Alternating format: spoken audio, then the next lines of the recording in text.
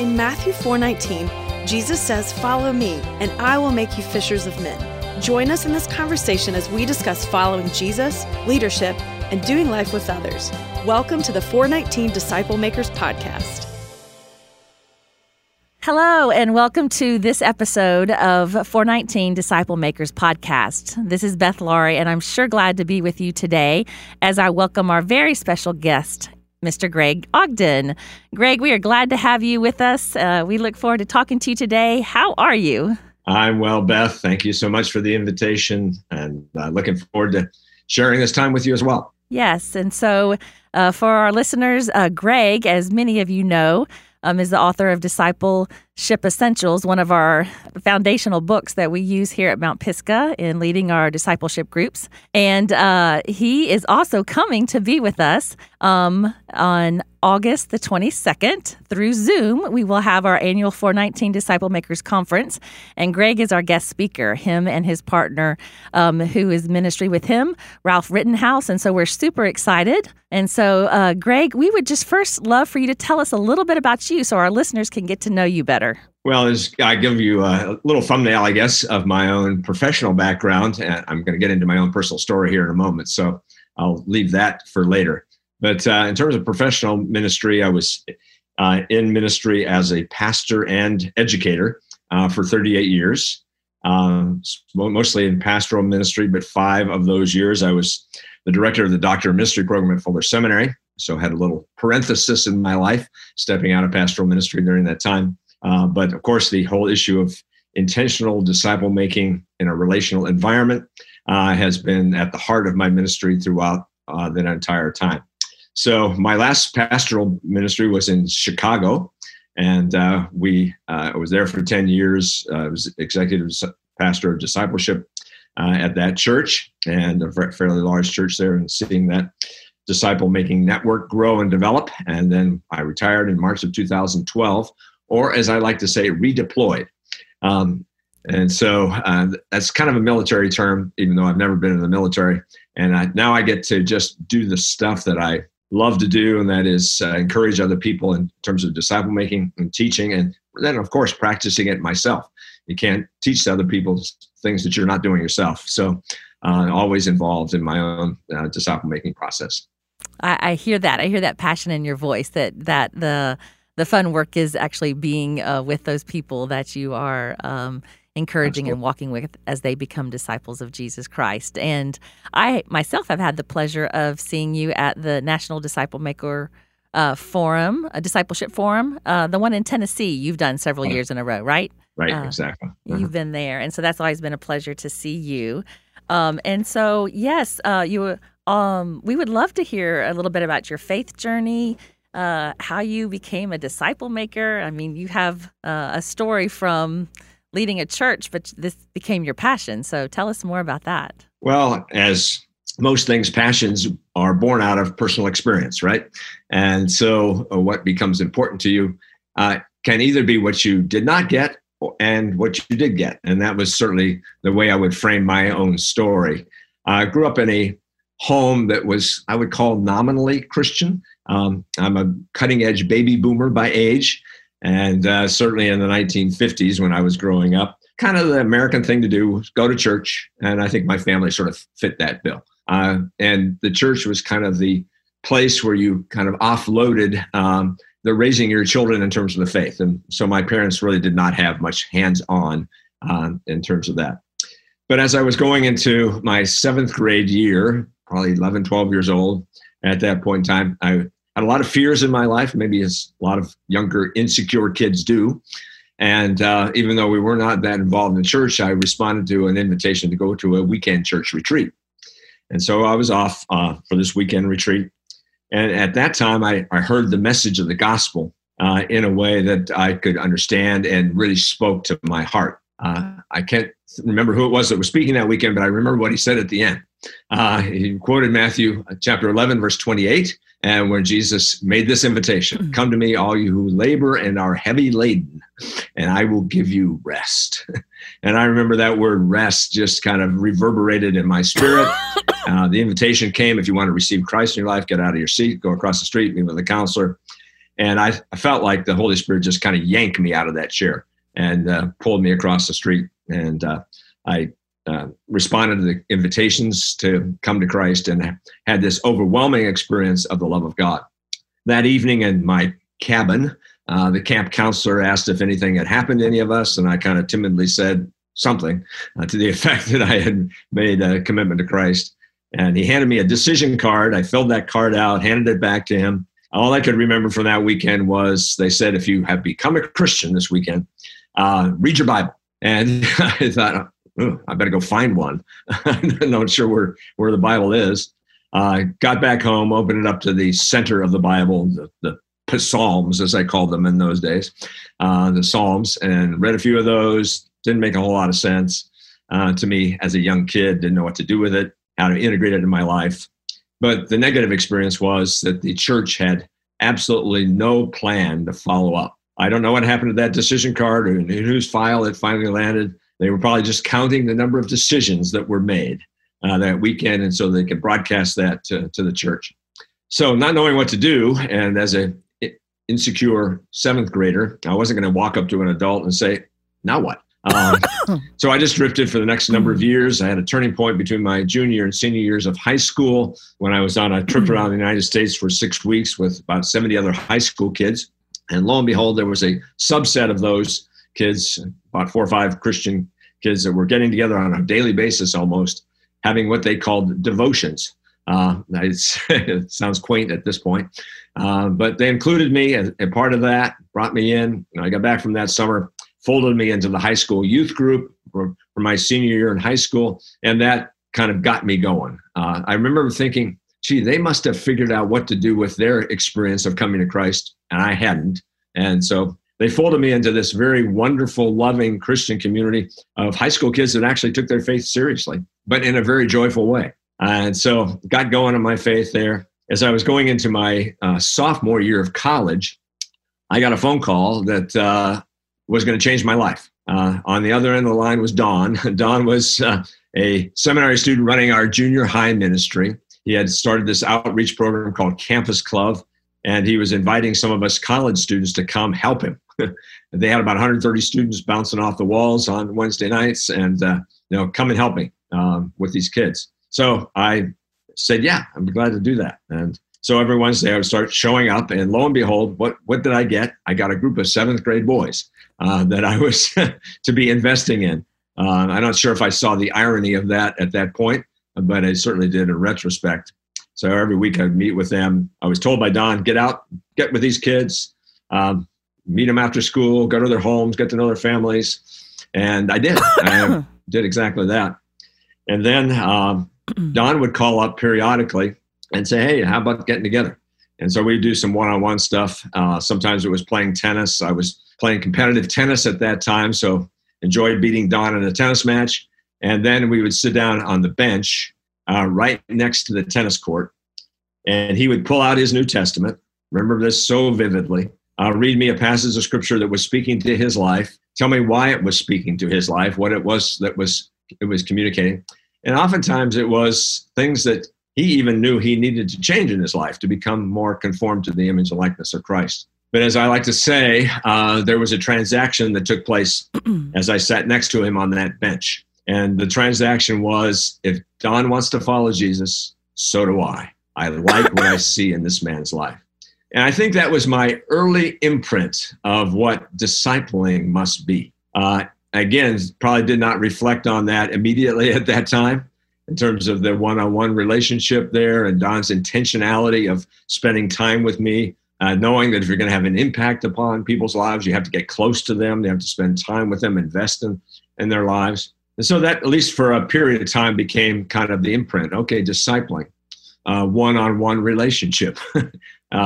I sort of later had that confirmed because I think the Navigator ministry, at least at that time, was kind of the model of how you do discipling. And that was a one-to-one relationship. As I did that for a number of years, then I was frustrated with that experience in actuality, and had not seen the kind of growth in the people I was investing in so that they could be empowered to disciple others. Enjoy the one-to-one relationships. We got into all kinds of things in terms of what it meant to follow Jesus, but it was not a model that I saw reproduced. So if you want to talk about where we go from here, we can do that. Yeah, well, first of all, I just want to say, giving praise to God. I love that when you said you were in 7th grade and you didn't know what to do next, like in time, God really unpacked that for you. He really knew where to put you to have those experiences. And then he gave you such a natural and organic way to be discipled, just someone pouring into you, like you were saying. How beautiful that is. And when you look back on that now, does it make you see how natural and easy it is, or does it do you think that maybe there was things that was happening that you weren't even aware of, as far as the Holy Spirit doing stuff and how big that was? Well, I'm sure the latter is the case in terms of what was going on there. I mean, a lot of what I'm sharing here is sort of in retrospect what I saw happening. But I probably was not aware of it necessarily at the time. How sort of Don's relationship with me became a model for the way Jesus made disciples. He obviously had to invest in a few, and we have the model for disciple making right there in Scripture in front of us. But oftentimes we don't pay attention to what is right in front of us. And so, I'm sure there was lots of things happening. Love for Scripture. That in terms of central to that. To carry on that story a little bit, after Don graduated from seminary at the end of my sophomore year in college, the church came to me and asked me to be on the summer staff of the church for the next couple of summers to lead the junior high ministry. And here I was just completing my sophomore year in college. And as I look back at that, I say, gee, I'm sure glad they never gave me a Bible exam as qualification for leading the junior high ministry, because my biblical knowledge at that point was slim at best. And it was only then, after probably meeting with Don, that I started developing habits of daily time in the Word, and getting to know. I can remember even as a junior in college, making a connection. Oh, I was reading through Romans, and then I read through Galatians. And I thought, oh my gosh, a lot of the themes that are in Romans are in Galatians.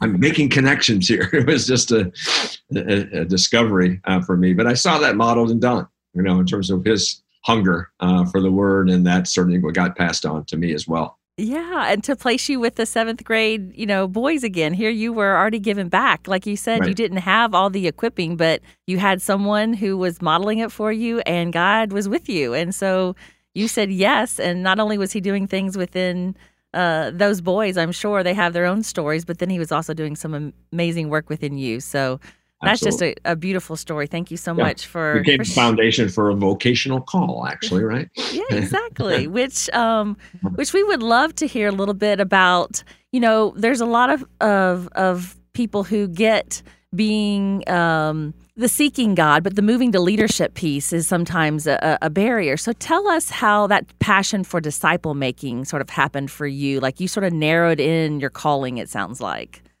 Yeah, I think there were probably two themes broadly going on in my life and ministry at the time where I started having insight. One became the foundation for the other.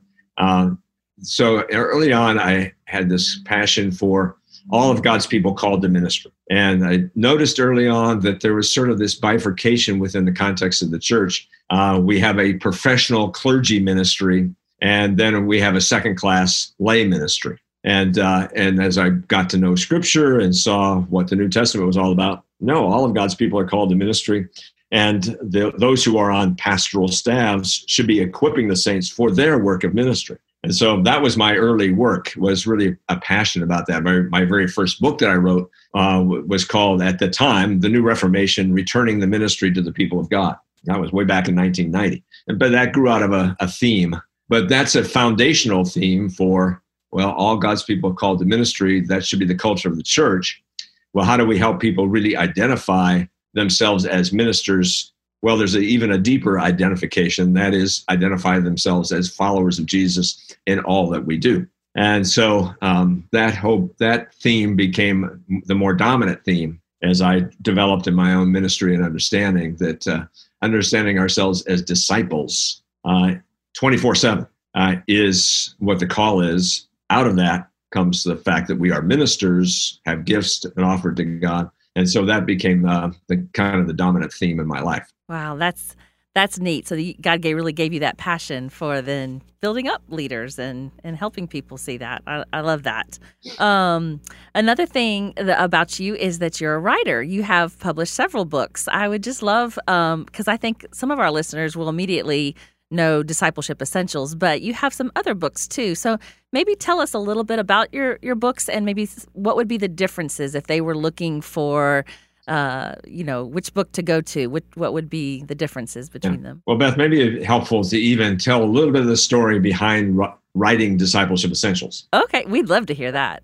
Okay, so it's kind of I've had very few epiphanies in my life, but this was one of them in terms of behind Discipleship Essentials. Actually, there are two things that kind of came together, frankly, way back in the mid-1980s. Tells you how ancient I am. The first thing had to do with the context for making disciples, which at that time I called triads and quads. We now call them microgroups. That language has evolved over time. But I'd written a very early version of what later became Discipleship Essentials. I was completing my doctoral of ministry degree. I was doing a ministry project, and my advisor said, well, why don't you experiment using this material in different contexts? So one of them was one-on-one. That's what I'd been used to doing. Another one was a group of 10. And then she said, well, why don't you try a group of 3? And okay. Well, it didn't take me long with that group of 3 to see the value of that dynamic. So formed this group of 3, had this early version of Discipleship Essentials that was there. And just the dynamic, the energy, the passion that came out of those groups. I just noticed the energy level so different than what I had experienced in the one-to-one relationship. But the way that Discipleship Essentials came about was that I was out jogging one day, going around a high school track, as I was often doing. And I don't think I was consciously thinking about discipling or even my frustrations with the lack of reproduction and discipling. But all of a sudden, as I was running around the track, it felt like this arrow came out of the sky and flashed right through my body. And I instantaneously saw the format of Discipleship Essentials. And what you have in the format today is pretty much what I saw, where I was not consciously thinking about it one moment, and then all of a sudden, boom, there was this picture in my mind of these 4 parts of this discipleship material. And I remember going home that day and saying to my wife, as we were anticipating going on vacation, I've got to write this book. We're going on vacation. Give me the mornings. I got to have 8 o'clock in the morning to noon. You can have me after that, but I've got to get started on this project. So there was this sense of call to do that. Now, what you have today in terms of Discipleship Essentials and what I was using back in those days are, very different. But anyhow, that was the inception of that particular book. And that's amazing. So you had not thought about writing a book before. It just It was like the Lord gave you a vision of, hey, this would be what you need to do this work. That's amazing. Yeah, part of it was coming out of the fact that when I was meeting with people one-on-one, I was cobbling a lot of stuff together. It was like, okay, a little snippet here of theology. Let's read basic Christianity. Oh, we better study something on quiet time. Ooh, let's do that. We need to apply our faith to our home life. Let's talk about that. So as I like to say, I was just making it up as I went because I didn't have any plan in mind. And I think the curriculum then became, okay, let's put together a plan for what needs to be accomplished in this setting. Wow, that's just a great story. I love that he gave that to you and that it gets to bless all of us today. And so that was your first book. And then from there? Second book was the book that I referenced earlier, The New Reformation, Returning the Ministry to the People of God. You can find that under the title now, Unfinished Business, okay. Returning the Ministry to the People of God. And that was the story of, I contrasted what I call the dependency model ministry with the equipping model ministry. And so often we have the dependency upon our professionals versus the professionals equipping us for our ministry. But it took me 270 pages to say it. That's all right. It sounds like an important topic. Yeah. And then my book, Transforming Discipleship, Making Disciples a Few at a Time, really works very hand in glove with Discipleship Essentials. It is the need behind disciple making today, how we have a gap between certainly what our ideal is in terms of and where people are in terms of their own followership of Christ and being equipped to disciple others. And then I look at Jesus and Paul's way that they went about making disciples. And then the last section of that book is about, okay, how do we translate that very relational process that both Jesus and Paul amplify for us into a practical strategy within the life of the church. So that's what the last section of the book is all about. Oh, that sounds really great. Is that the one that you're sharing a bit from when you speak to us on August the 22nd? Yeah, I think a lot of our content will come out of that book. And so if you want to go deeper into what we will be able to share on the 22nd, that's a good reference point. Yeah. So for the listeners, we have this up on our website. You can register for the conference, but we also have the link there to purchase the book.